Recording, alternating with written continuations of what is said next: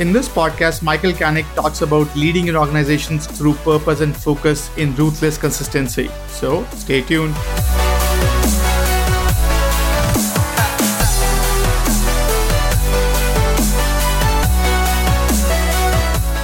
So welcome everyone to Work 2.0 podcast. Today we have with us Michael Canik. He's the author of Ruthless Consistency: How Committed Leaders Execute Strategy, Implement Change, and Build Organizations That Win. And the book came out on September 1st. And from what we discussed with Michael, the book is doing great. So we'll get a chance to talk about this book today. So he's also the president of Making Strategy Happen, a consultancy which helps committed leaders turn ambition into strategy and strategy into reality. Previously, he managed the consulting division of the Atlanta Consulting Group and held a leadership role in FedEx. Michael earned a PhD in psychology of human performance from University of British Columbia. Currently, Michael leads strategic change initiative in the corporate world and spent the past 25 years consulting with CEOs and top management teams across North America. A former national championship winning coach, Michael is also a member of Marshall Goldsmith's Global 100 Coach Project. He lives between Denver, Vancouver, and has written over 400 posts for his blogs. With that, Michael, welcome to the podcast. Well, great to be here, Vishal. Thank you. So, fascinating bio, by the way. So, why don't you walk us through your journey? Like, what brought you to this point? Well, originally I thought I would be a professor. I liked academia. Studied, psychology of human performance. Was just fascinated about the, how psychology impacts how we perform. And it was based on sports performance early on because I played sports and played football, coached football. Was very interested in it. Started looking for something more applied, so I got into the outside world and found out that everything has to do with performance. So very serendipitously, it turned out that what I had studied was very applicable. So that got me into the world of performance. Spent several years with FedEx in a couple of roles, ultimately overseeing service quality in a district. And that really introduced me to the idea of how do you implement a major strategic change initiative? What are the pitfalls? What are the things that drive success? What are the things that inhibit success? So that was my first real experience with strategic change. Got into the consulting world shortly thereafter, as I had a colleague who was in it and was always talking about these very interesting projects he was working on. Got into consulting, and that's when I discovered, Vishal, that this is what I meant to do. And love the consulting, love helping companies, turn ambition into strategy and strategy into reality. And my psychology background, the human performance background, my coaching sports background was all wonderfully applicable to what I do now, which of course is helping, mid-market companies, execute on their strategic change, strategic ambitions. Interesting. And so walk us through Making Strategy Happen. So what's that organization and what do you do through that? Great. So Making Strategy Happen, which is our company, our goal, our purpose is really helping create organizations that are focused, aligned, disciplined. So it's for leaders who are committed, leaders who are really committed to growing their companies, to achieving their strategic goals. That's what we do. We focus only on leaders who are committed, and we spend time at the front end, trying to determine what is that level of commitment, because we have the biggest impact when we can partner with committed leaders. So the bulk of what we do is consulting work. I also do about 30 speaking engagements a year, whether that's large venue events, which of course we don't see as much of right now. I also do a number of smaller venue events for an organization called Vistage, which is the world's largest organization of CEOs and senior executives. I've done many presentations, several hundred with them. And in Canada, Tech Canada is the equivalent organization. So I do a lot of talks for CEO and executive groups. So consulting and speaking, and then as you said, I have also posted around 400 blogs. So we generate lots of content as well, all focused on making strategy happen. And where could users find those blogs? Like, which do you have a blog that you maintain somewhere? Absolutely. So those are all on. So on our website, which is makingstrategyhappen.com, under the resources section, you have access to blogs going back like 9 years, that all deal with, developing the right focus, building the right team, creating the right environment. Interesting. And by the way, while I was reading about your background, the fascinating thing was your journey. So you have a doctorate in performance management. Then you went into sports, led a team to national championship. Then you sort of you did your corporate juggernaut stuff as well, and now you're helping businesses with the strategic goal. What are some of the stark similarities or differences that you have encountered across these totally different roles that you have worked on? It's a very good question. And the similarities in terms of success is that whether to be successful in business, in sports, in the corporate world, the consulting world, it really doesn't matter. In any field, it all starts with having a real clear focus. What are we trying to achieve? Why is it critical? How are we going to achieve it? So it all starts with that focal point of purpose, goals, expectations, the why, the what, the how. And without that, you can imagine that people's efforts are diffused in all sorts of directions. So that's really the starting point. The next commonality is you have to have the right team, and while we can develop people, we want to develop people, we want to grow them, it's critical to get the people who have the right traits, skills, experience to be successful. And then the third commonality is, as leaders, we have to create the right environment to help those people perform at their best, to make sure they're engaged. And those two key words have to go together, engagement and performance.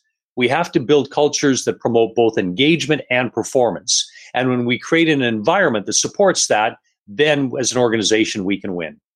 Interesting.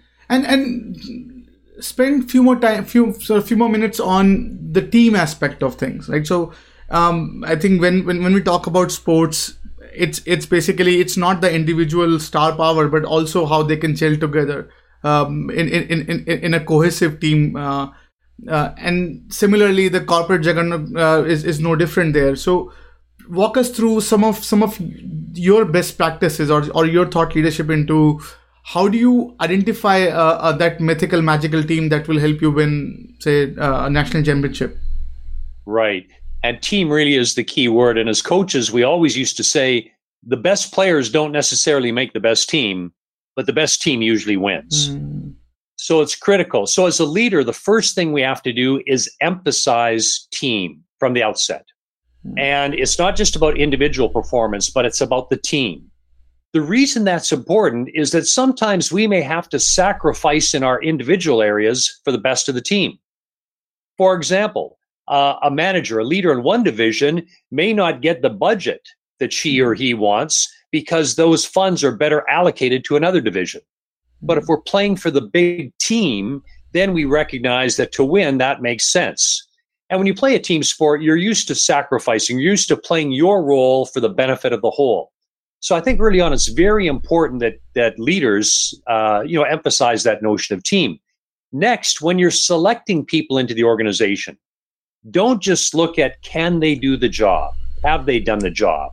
Look at how well do they fit, will they fit with others? Because we've all seen situations, Vishal, where you have people who are great individual performers, very talented, very skilled, but either they can't get along with people, their egos are out of control, they're selfish, and it poisons the culture. So next, we have to make sure we're really selecting people who are team-oriented players. Finally, we have to make sure that when we're reinforcing and recognizing, the efforts that are made, we have to recognize everybody's contribution to the team.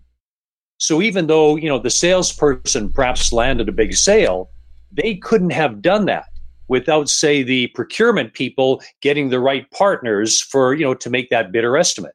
They couldn't have done it without the admin people putting together a first-rate looking report. So it's just very important that you recognize everybody's role in contributing to successes, and that contributes to team as well.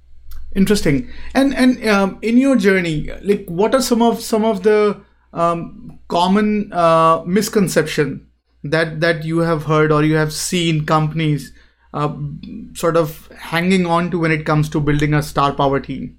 We'll resume after a short break. This part of the podcast is brought to you by First Friday Fair, fastest AI-powered way to find your next opportunity. Check out the website firstfridayfair.tao.ai and find your next dream job. Let's get back to the podcast. Yeah, probably the biggest one I see is when leaders don't consider both performance and conduct. So let me give you an example. We have the performance of a salesperson, let's say, who is a top salesperson. They bring in a lot of revenue. So on performance, they're top, right? 100 out of 100. But when it comes to their conduct, maybe they bully people in the office. Maybe they push them around. Maybe they're disrespectful, trying to get their way. Well, they're very good on the performance side, very poor on the conduct side. Leaders sometimes will turn a blind eye to conduct and justify it based on their performance. In my world, those are both independent and there needs to be a minimum standard of each. So poor conduct is not excused by good performance any more than poor performance is excused by good conduct. You need both, and they both need to be at least a minimal standard. That's probably the number one thing that undermines team that I see, where leaders excuse poor conduct and rationalize it based on good performance. Interesting. Now let's talk about the book, right? So Ruthless Consistency. Why write this book? Why write this book? Because failure abounds. Companies in trying to implement strategic change, and the statistics will say, 60 to 70% of strategic change initiatives continue to fail.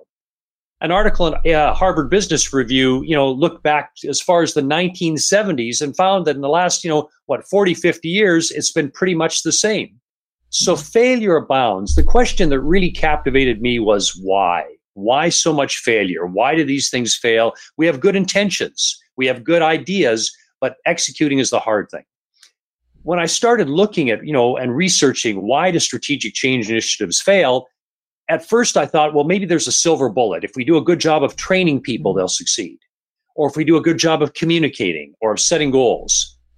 What I discovered was that there is no single thing that reliably predicts success. What I discovered was that everything matters. Everything sends a message.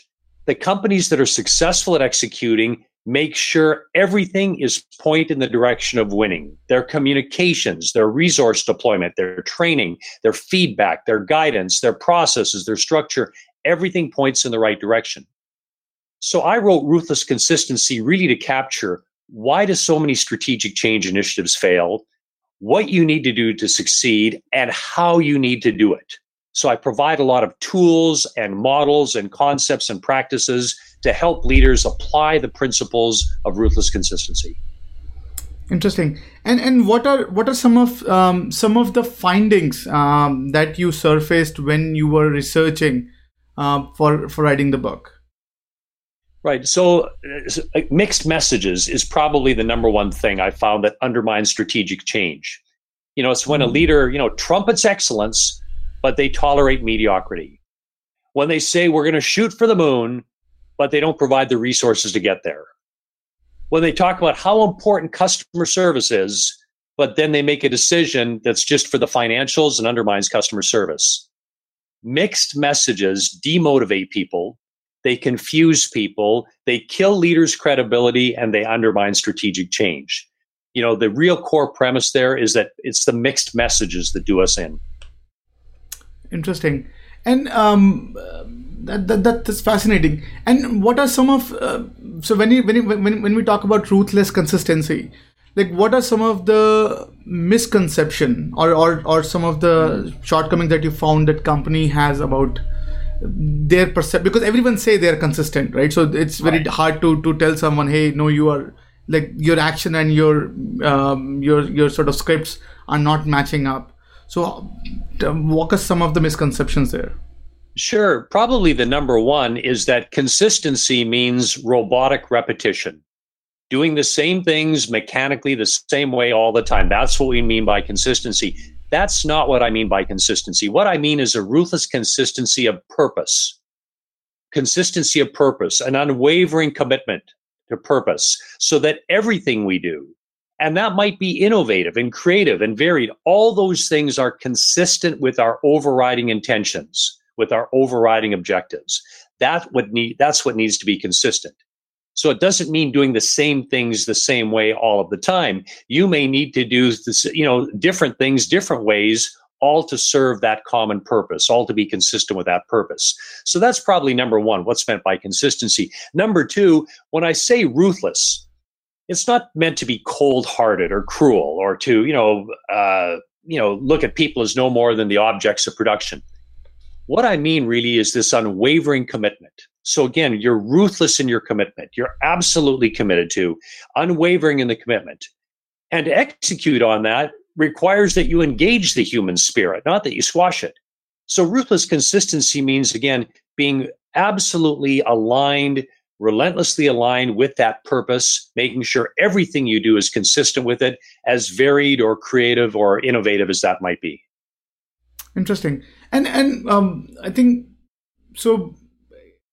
Now being consistent, right? So many times being consistent is synonymous to having a strong culture. Okay, so this culture is not letting me I'm fixated with the rule book, and I know how So it's companies which are 100, 200 years old. They are in a way a necessary evil, that they are ruthlessly consistent because they have been in some capacity. So how do you differentiate your message from that side of the world where it says, okay, all it says is about maybe a thick cultural sort of where there's not too much room for being innovative, and I'm actually being very consistent because my company wants me to or pushes me to. So what do you say in that? Right. So in some cases with, some products or services, there are elements of consistency, the specifics that are important. What's more important, though, is that we lease our assumptions, not own them. Meaning, even though we've done something very successful for many, many years, things may change. And you may remember Ringling Brothers and Barnum and Bailey Circus was around for I think it was 147 years before they went out of business, right? Well, the fact is, being consistent in specific practices can be very, beneficial, but you always have to subject them to questioning. Is this still relevant today? And if it is still relevant, then be consistent in those specific practices. But if something's changed, you may need to redefine what you do or how you do it. That's what you need to stay open to. Interesting. So if I wear my statistician's hat, right? So many time, so consistency. So all I hear about is a difference between accuracy and precision, right? So if I'm doing something more and more, I'm being precise, but that may not be accurate, right? So if I'm being consistent, I think you rightly pointed out that it's not just that doing things again and again. It's just, so how do you, so if I'm a leader and I'm saying, okay, the messages I'm putting out, it's consistent. I've been very ruthless and I am being consistent. Now what? And still my company is struggling, right? So what are some of the other indicators that you think that I need to be aware of when it comes to sort of my understanding of leadership? Right. So you may be very consistent with the wrong focus. So if your company is struggling, you could be very consistent doing the wrong things. You could be very consistent offering the wrong products. You could be very consistent applying the wrong services. So if you're struggling, even though you've created a consistent environment with what you're trying to achieve, it may simply be the wrong focus. So then I would go back and really get into the marketplace. What is going on in the marketplace? What are their needs? How is it evolving? And then how do our capabilities and assets best apply to the marketplace? Interesting. And say if I am someone, say I am worried about my organization and I don't know what to blame. I'm looking something to pin to and sort of trying to change myself. What's your litmus test for leaders today that they say, okay, maybe it's the consistency, or it's the root, that it's the messaging that I'm pushing out, or it's my way. What are some of the tests that you suggest to leaders can take so they say there is something that needs to happen? We'll resume after a short break. This part of the podcast is brought to you by First Friday Fair, fastest AI-powered way to find your next opportunity. Check out the website firstfridayfair.tao.ai and find your next dream job? Let's get back to the podcast.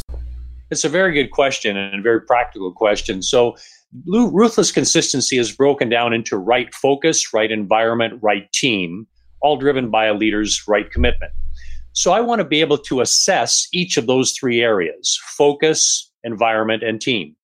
And the way we look at the right focus is to ask, how is that focus developed? Did it take into account three landscapes? One being the market industry landscape, one being what we call the macro landscape, which includes social and technological and political and economic factors, and then the internal landscape. So I want to know if the focus was developed really in consideration of those three landscapes. If it wasn't, then we need to do a better job of assessing those three landscapes to make sure we have the right focus. But let's say we've done that, and let's say it's relevant today, and we are focusing on the right things. Here's where the market opportunity is. Here's where our capabilities are. Here's how we can win. That may be good. Then I want to look at the right environment. Now, you might ask, well, why don't you check to see if you have the right team first? The answer is you may not know whether you have the right team until you create the right environment. Because sometimes leaders will blame their people, but really the leaders haven't created the right environment for their people to thrive. So I like to go to the environment next and say, okay, have we created the environment in which everything is aligned with our focus? And again, that's everything from, the purpose and goals and expectations to how we coach people, to how we equip them, to how we support them, how we value them. Are all those things aligned? And we give leaders a questionnaire to basically self-assess. But here's what's key. We don't rely on the answers of that questionnaire. What we rely on is the answers of an equivalent questionnaire we give to their direct reports. So we get it from their perspective. What we typically find, Vishal, is that leaders are somewhat misaligned with what their employees are thinking. Leaders think they've done a good job of providing something, but their direct reports don't necessarily think so. So that might be the source of the misalignment. What leaders do is not as important as what their people experience. Then that questionnaire might highlight areas that are misaligned. For example, you've given me the skills to do a good job, but you haven't given me the authority to make decisions to apply them. Or you've pointed us in the direction, you've given us clear goals and expectations, but I don't have the resources to execute it. So by assessing the right environment, we can diagnose where are we misaligned, where are the gaps that we have to address. Then finally, if we've developed the right focus, we've created the right environment, and we're still not getting the right results, then it's the team. Then do we have the right team? And the number one thing I would ask here is, when you're looking for the right team members, are you simply saying, can they do the job? Have they done the job? Are you typically looking just for experience and skills, which is very common? Do they have experience? Have they done the job? Do they have the skills? Can they do the job?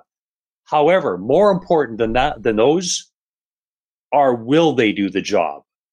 And to determine that, we have to assess their traits. We've all seen examples where people have lots of skills, good experience, but don't get it done because they may not have the right traits, which might be taking initiative. Maybe it's responding to adversity. Maybe it's functioning well as a team. Maybe it's being a self-starter. Whatever it is, I want to know their traits, because often the right traits will help to overcome deficiencies in experience. So just a few examples there, but that's where we go to diagnose, if we're not getting the results. Have we developed the right focus? Have we created the right environment? And have we built the right team? Interesting. So I think I was thinking about one interesting conversation I had with this leader from one of the retail giants, and he actually gave a very interesting perspective of leadership. He said, Vishal, so I was telling him, hey, why leaders they don't act like coach and not really a manager. And he was telling me, Vishal, it's basically for any leader, or at least for people like, if I look at my job role, it's a shifting slider between being a coach vis-a-vis being a manager. Sometime I need to be a manager, sometime I need to be a coach, and I just have to slide and figure out when I need to be what. What is your take when it comes to a leader? how would they see an organization? So would they be more coach or more manager, or what's the right mix between the two? Right. Good question. And in my view, leaders need to be coaches, not just managers. And here's why. Coaches take responsibility for the performance of their people. Coaches ask, what do I need to do to help my people perform at their best? What do I need to do to get them engaged? What buttons do I need to push? What levers do I need to pull? Coaches take responsibility for the performance of their people. And here's the example I like to use. Imagine some sporting event, let's say a football game. And before the start of the game, the coach runs out onto the field with the team. They're getting ready for kickoff. And then the coach turns around and runs off the field. And then he comes back 3 hours later to critique the team's performance. Well, that wouldn't be very effective coaching, yet that's how many managers manage. Far better for coaches to be actively engaged, providing helpful feedback and guidance, providing reinforcement when things are done well, holding people constructively accountable if they're not done well. So I look at this as really being a coach, not a manager. And coaching, encompasses, part of what's managing, but you have to get things done through people. It's not about you as a leader, it's through you. So it's got to be done through people. So you've got to be a coach. And I think that mindset is very helpful in helping leaders think of what their responsibility is in helping people perform at their best. Interesting. And say, if I'm a leader and I've been asked to lead an organization that is, in my playbook, doing everything wrong, right? So it's basically down the tubes and it's very difficult. The management is not very agile when it comes to understanding, and they are bound by their own sort of their demons and their practices and their culture. And I am now asked to manage and lead that organization. What would you suggest to those leaders? Like how would my ruthless consistency help your practice perform better? Right. So it starts with the right focus. A new leader coming in wants to know, what is the focus of that organization? So what is the overarching purpose? What are the goals we need to achieve? And then how does that translate into individual expectations? So it really starts with that clarity around purpose. And if you don't have that, that's where you need to start. Now, if you have that, I want to know then, do people understand that purpose? So it's one thing for a leader to have it, but another thing for his or her people to have it. So I want to make sure I'm communicating that. I want to check in with them. Do they understand what we're trying to accomplish? Why? What purpose that's serving? What their role is? So I want to keep reinforcing that. Then I want to look to the right environment. And I want to ask, have we equipped people to be successful? Do they have the knowledge, the skills, the resources, the authority? Do they believe they have it? Then, do they believe they're getting the feedback, the guidance, the reinforcement, and accountability? Have we aligned our processes, our policies, our structure, our infrastructure to support them in getting the job done? And then, do I value them as individuals? And do they feel valued? And this is very important, Vishal, that we, as leaders, we let people know that we respect them, we trust them, and that we care about them as individuals. And when we do that, we're much more likely to get their engagement. So the right environment then is really what I want to focus on. Make sure all the arrows are pointed in the right direction. Everything is clear and unambiguous. This is what we're trying to achieve. So it starts with focus, but then environment. Then, of course, you'll know, do I have the right team? Interesting. Fascinating. And thank you for walking us through that. So now consistency itself is, it's very converging in focus, right? So it basically means it's limiting, right? So how would you say balance the innovation and being disruptive and sort of being innovative part of the business when you say, okay, we should be ruthless consistent? Like, how do you balance the two? We'll resume after a short break. This part of the podcast is brought to you by First Friday Fair, fastest AI-powered way to find your next opportunity. Check out the website firstfridayfair.tao.ai and find your next dream job. Let's get back to the podcast. Good. How do you reconcile? I'm happy you asked that because this is a question that often comes up. Think of it this way. If you're in a high-tech industry where things are changing very quickly, to be consistent with your overall purpose of thriving as a company, of being successful in the marketplace, you have to innovate. You have to be creative.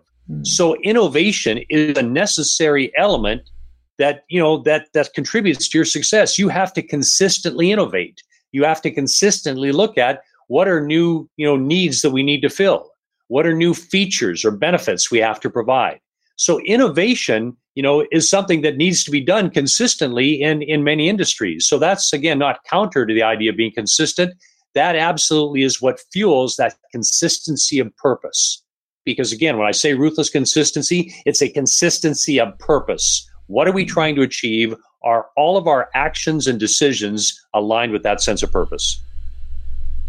Okay. And so now sort of deviation in purpose, right? So how would that so if again, so I think last I was talking to one of the executives, his company went from, say, public trade company from $70 trading to $3, and then he was invited back to the company and trying to fix that company, and he was talking about all the undoing that he needs to done, like he needs to do to bring the company back. And it was, so from your vantage point, if you see a shift, like how much shift is too much shift from your point of view? Like how do you reconcile that? Okay, we don't want to be keep on rolling. There has to be some element of growth and consistency of that scale.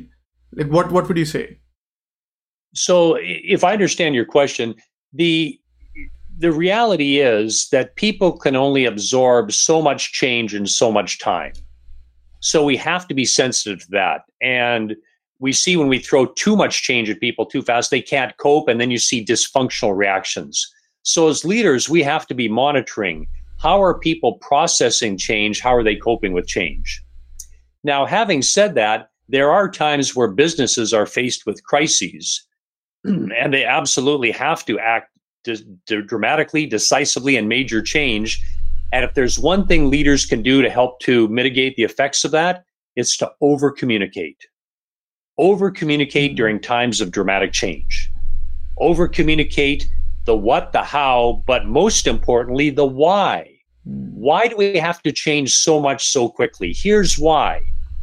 Here's why we're doing it. If we don't do this, Vishal, we're in big trouble, right? Here's what's going on in the marketplace. Here's what our customers are saying. Now, here's what our intentions are. Here's what we're going to do. Here's how we're going to do it. Here's what you can expect, Vishal. Here's how we're going to support you. So the more we can over-communicate in times of dramatic change, the more we can help people process it. But it's helpful for leaders to keep in mind that people do have limits, how much change they can process and how much time, and do it, functionally and effectively. Interesting. And say if I'm a leader, and basically asking my organization to do this purpose realignment or purpose alignment, so we actually start becoming consistent. What are some of the success indicators? What are some of the key performance indicators, or what are some of the goal that I need to be looking forward to when it comes to if I am doing it right or if I'm doing it wrong? And the best form of indicator is getting with people to get their informal feedback and ask them, what are you missing? What's not working here? What do you think are some of the problems with our implementation? How could we improve things? Too often, I think that leaders put pressure on themselves that they have to figure it out themselves because they're the leaders. In times of change, make sure you engage your people. Not only will that, overcome some of your blind spots and give you some practical insights as to what needs to be done, but the added benefit is it will engage them. They will feel now that they are part of the change. The change is being done with them, not to them. Interesting. And say, I think right now, if you look at organizations, most of us are looking through our own transformations, right? So most of this is whether it's like technology that we are relying on, whether it's socioeconomic condition, and right now something like COVID, right? So we are all massively transforming, and we are in this territory of unknown, where we don't know whether our vendors are okay, we don't know whether our clients are okay, we don't know whether our employees are okay. And when you are in this shaky ground, like how can you be consistent, or how can you be how you can hold on to the purpose when a lot of things, you are pretty much like someone in dark trying to figure out where should I walk? Right. So again, it comes back to that focus. Now is the time to refocus because truthfully, your plan, your 3-year strategic plan, for example, may be irrelevant today. So what I'm emphasizing with my clients is that this is the time to refocus and realign. Refocus with the changing market, the changing reality. What is it we need to accomplish? And then realign your environment, your people, your culture to make sure you achieve that. So, that consistency of purpose and consistency of alignment is not more important now than ever. We just have to make sure it's the right focus given the changing reality. Interesting. And so that sounds. And how is this applicable to, say, a startup or a very small organization? How would, because again, so we are almost like a jungle gym. We do things every day. We just every day put out our daily fights and daily fires. How do you convey this message of consistency, or why would they even listen to something like consistency when they know life is radically different every day for them? Right. And one of the traps for smaller companies and startups now is because, they're just trying to keep the plate spinning, just trying to keep things going, that they lose sight of what's going on in the marketplace. They become too internally focused. So the first thing in terms of that right focus, make sure you're tapping into the marketplace. Let me give you an example. There's an Irish company, Flying Elephant Productions. They build props and stages for events. Well, you can imagine once COVID struck, their business was decimated. And basically all their contracts were lost within a period of 2 weeks. Okay. So they could have been very consistent at building, props and stages, but not very helpful. So go back to the market. Now, what happened in their case is they got a phone call from somebody saying, hey, I've got to work out of home now. I don't have a desk. Could you guys build me a desk? Bing, the light bulb went on. This is a company that has the capabilities of building things very quickly out of wood. This is a company that has a supply of lumber. The market needs desks. Well, what happened is they built the desk. 1 turned into 2, 2 turned into 3, and within a month, they had built and sold 2,000 desks. So they had to refocus given the new reality. But once they refocused, they had to realign their processes, their people, their systems, all to be very consistent with that new focus. So again, ruthless consistency now more than ever is critical. If you're refocusing your business, you had better make sure that everything you're doing is realigned with that new focus. Interesting. And from your vantage point, so this is one of the role model companies. What are some of the other examples you can quote on some role model companies that fits in this idea of being ruthlessly consistent and like with the message of focus and purpose? Like, what are some of those organizations? Right. Well, what comes to mind is Amazon, which is a big company here. But when you think of Amazon strategically, early on, their goal was not to make as much money as possible. And you think, well, business, aren't you trying to maximize profits? No. Their goal was to really maximize reach, to become the de facto place where people would buy stuff online. So what did that mean? It meant having access to a wide range of products, a very, very wide range of products, having reliable distribution and having rock bottom pricing. For many years, you may know this, for many years, Amazon was not profitable, or at best marginally profitable, for many years. However, once they achieved the strategic goal of becoming the de facto place to go, once they monetized their model by introducing Amazon Prime, then they became reliably profitable and obviously significantly profitable. So all to say that, as an example of being consistent with that sense of purpose, they weren't distracted by maximizing profits in the short term because they had a longer term goal, a bigger picture goal of what they wanted to achieve, and their decisions were ruthlessly consistent with achieving that goal. Interesting. And this idea of working on the purpose and focus and being sort of ruthlessly consistent on sort of building that, so if I am, say, running towards the cliff, okay, so things are good, it's growing rapidly, how is this strategy help me address that or help me save myself if I'm sort of putting something, I'm going somewhere in a wrong direction. How would this strategy help? So I'm not sure I understand. You're saying if things are going well at the moment, but you've got the wrong strategy? Right. So if suppose my wrong strategy is leading to right results, how would this, like, what do you say? Right. So as part of our strategic management process, it starts with assessment. And we all know that you can get the right results for the wrong reasons or the wrong results for the right reasons. And one of the traps we fall into is we tend to attribute good results to things we've done, and we attribute bad results to things external to us. And for my background in psychology, the psychology of human performance, those are called cognitive biases. Psychologically, we take credit for the good stuff and we find excuses or reasons for the bad stuff, right? So first, I want to educate people that is a trap. And are we successful because of what we're doing or in spite of what we're doing? I want to cultivate a productive paranoia. I want to cultivate attention. I want to, make sure we're attacking our assumptions. And I also want to let people know that what made us successful in the past could destroy us in the future.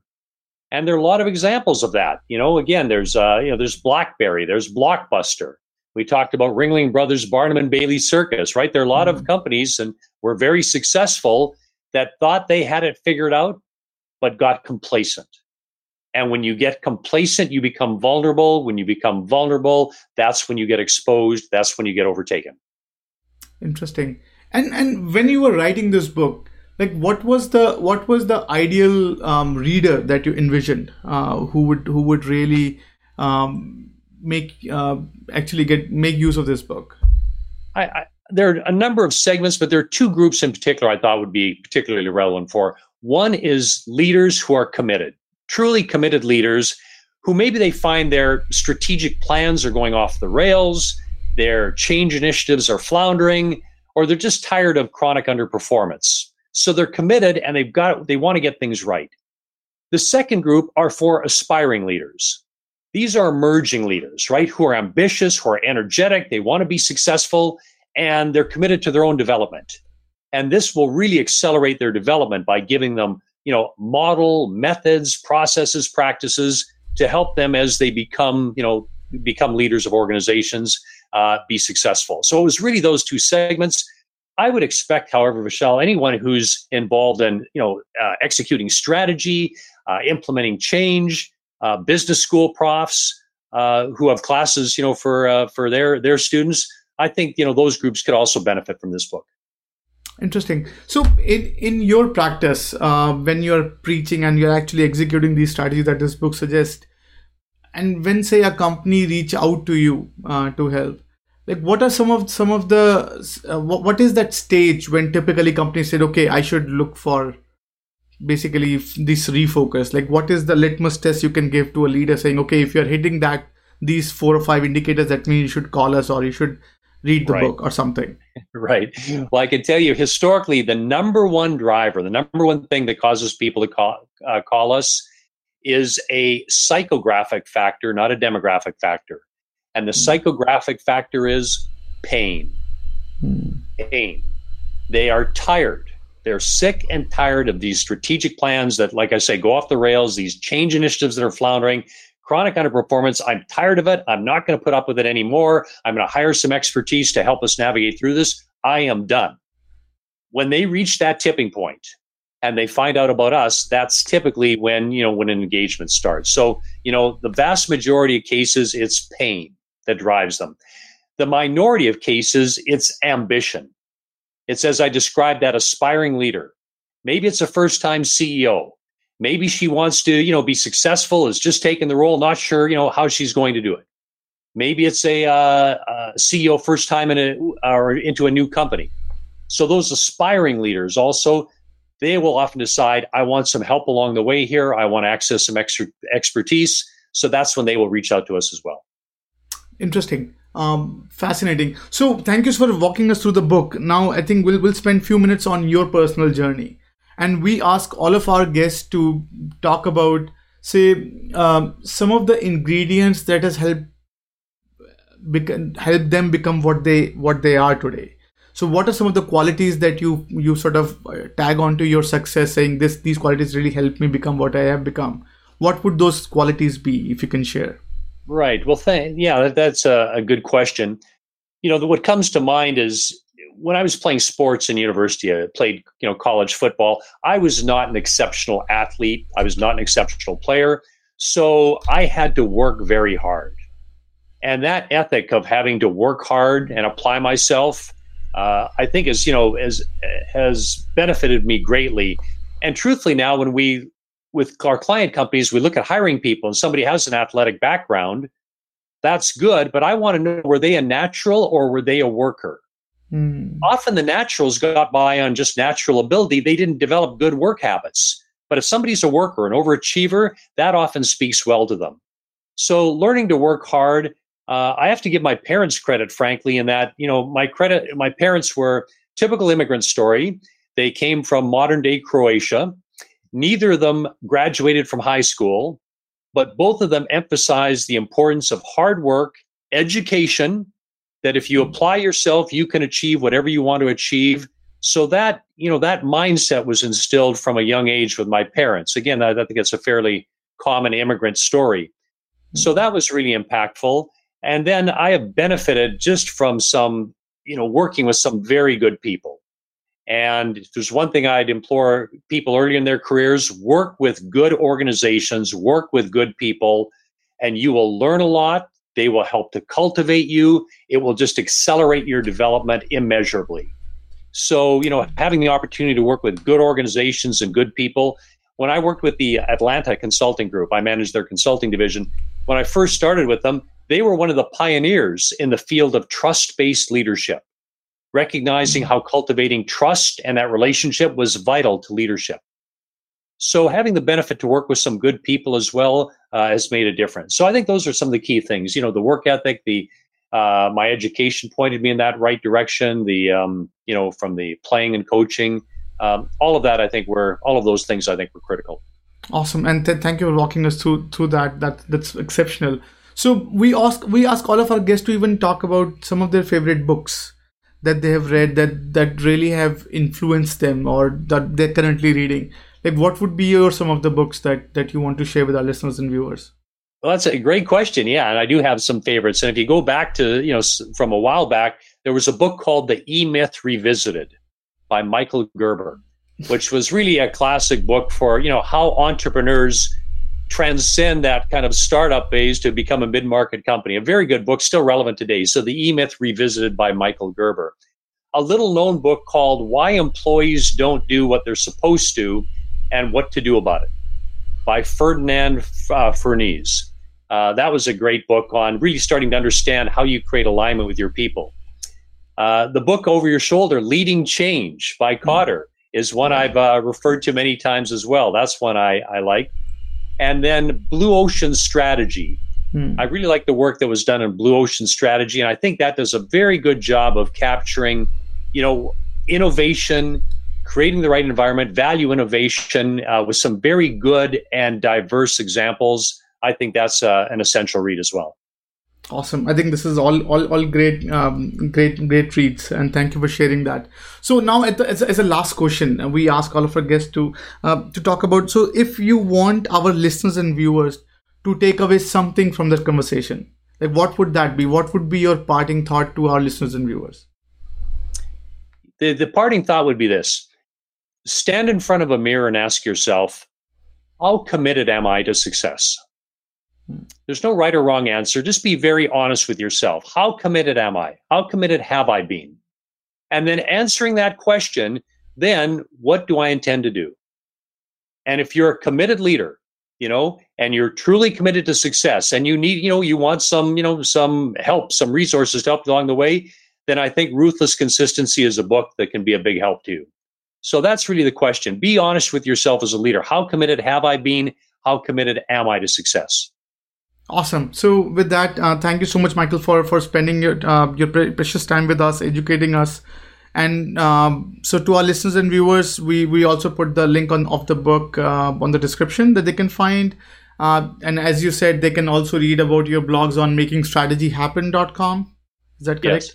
Okay, Yes. and they can read it, your work there as well. Do you have any Twitter handle or anything that they can find you?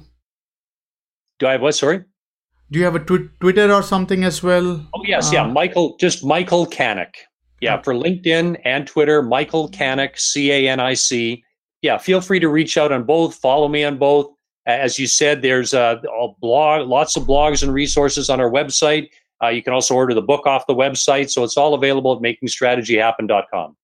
Thank you so much, Michael, and wish you nothing but success in your book. And we wish to have you back anytime in the future, talking about maybe the sequel to this book or the success from this book. Thank you so much. It's been a great pleasure. Thanks, Vishal. Thanks.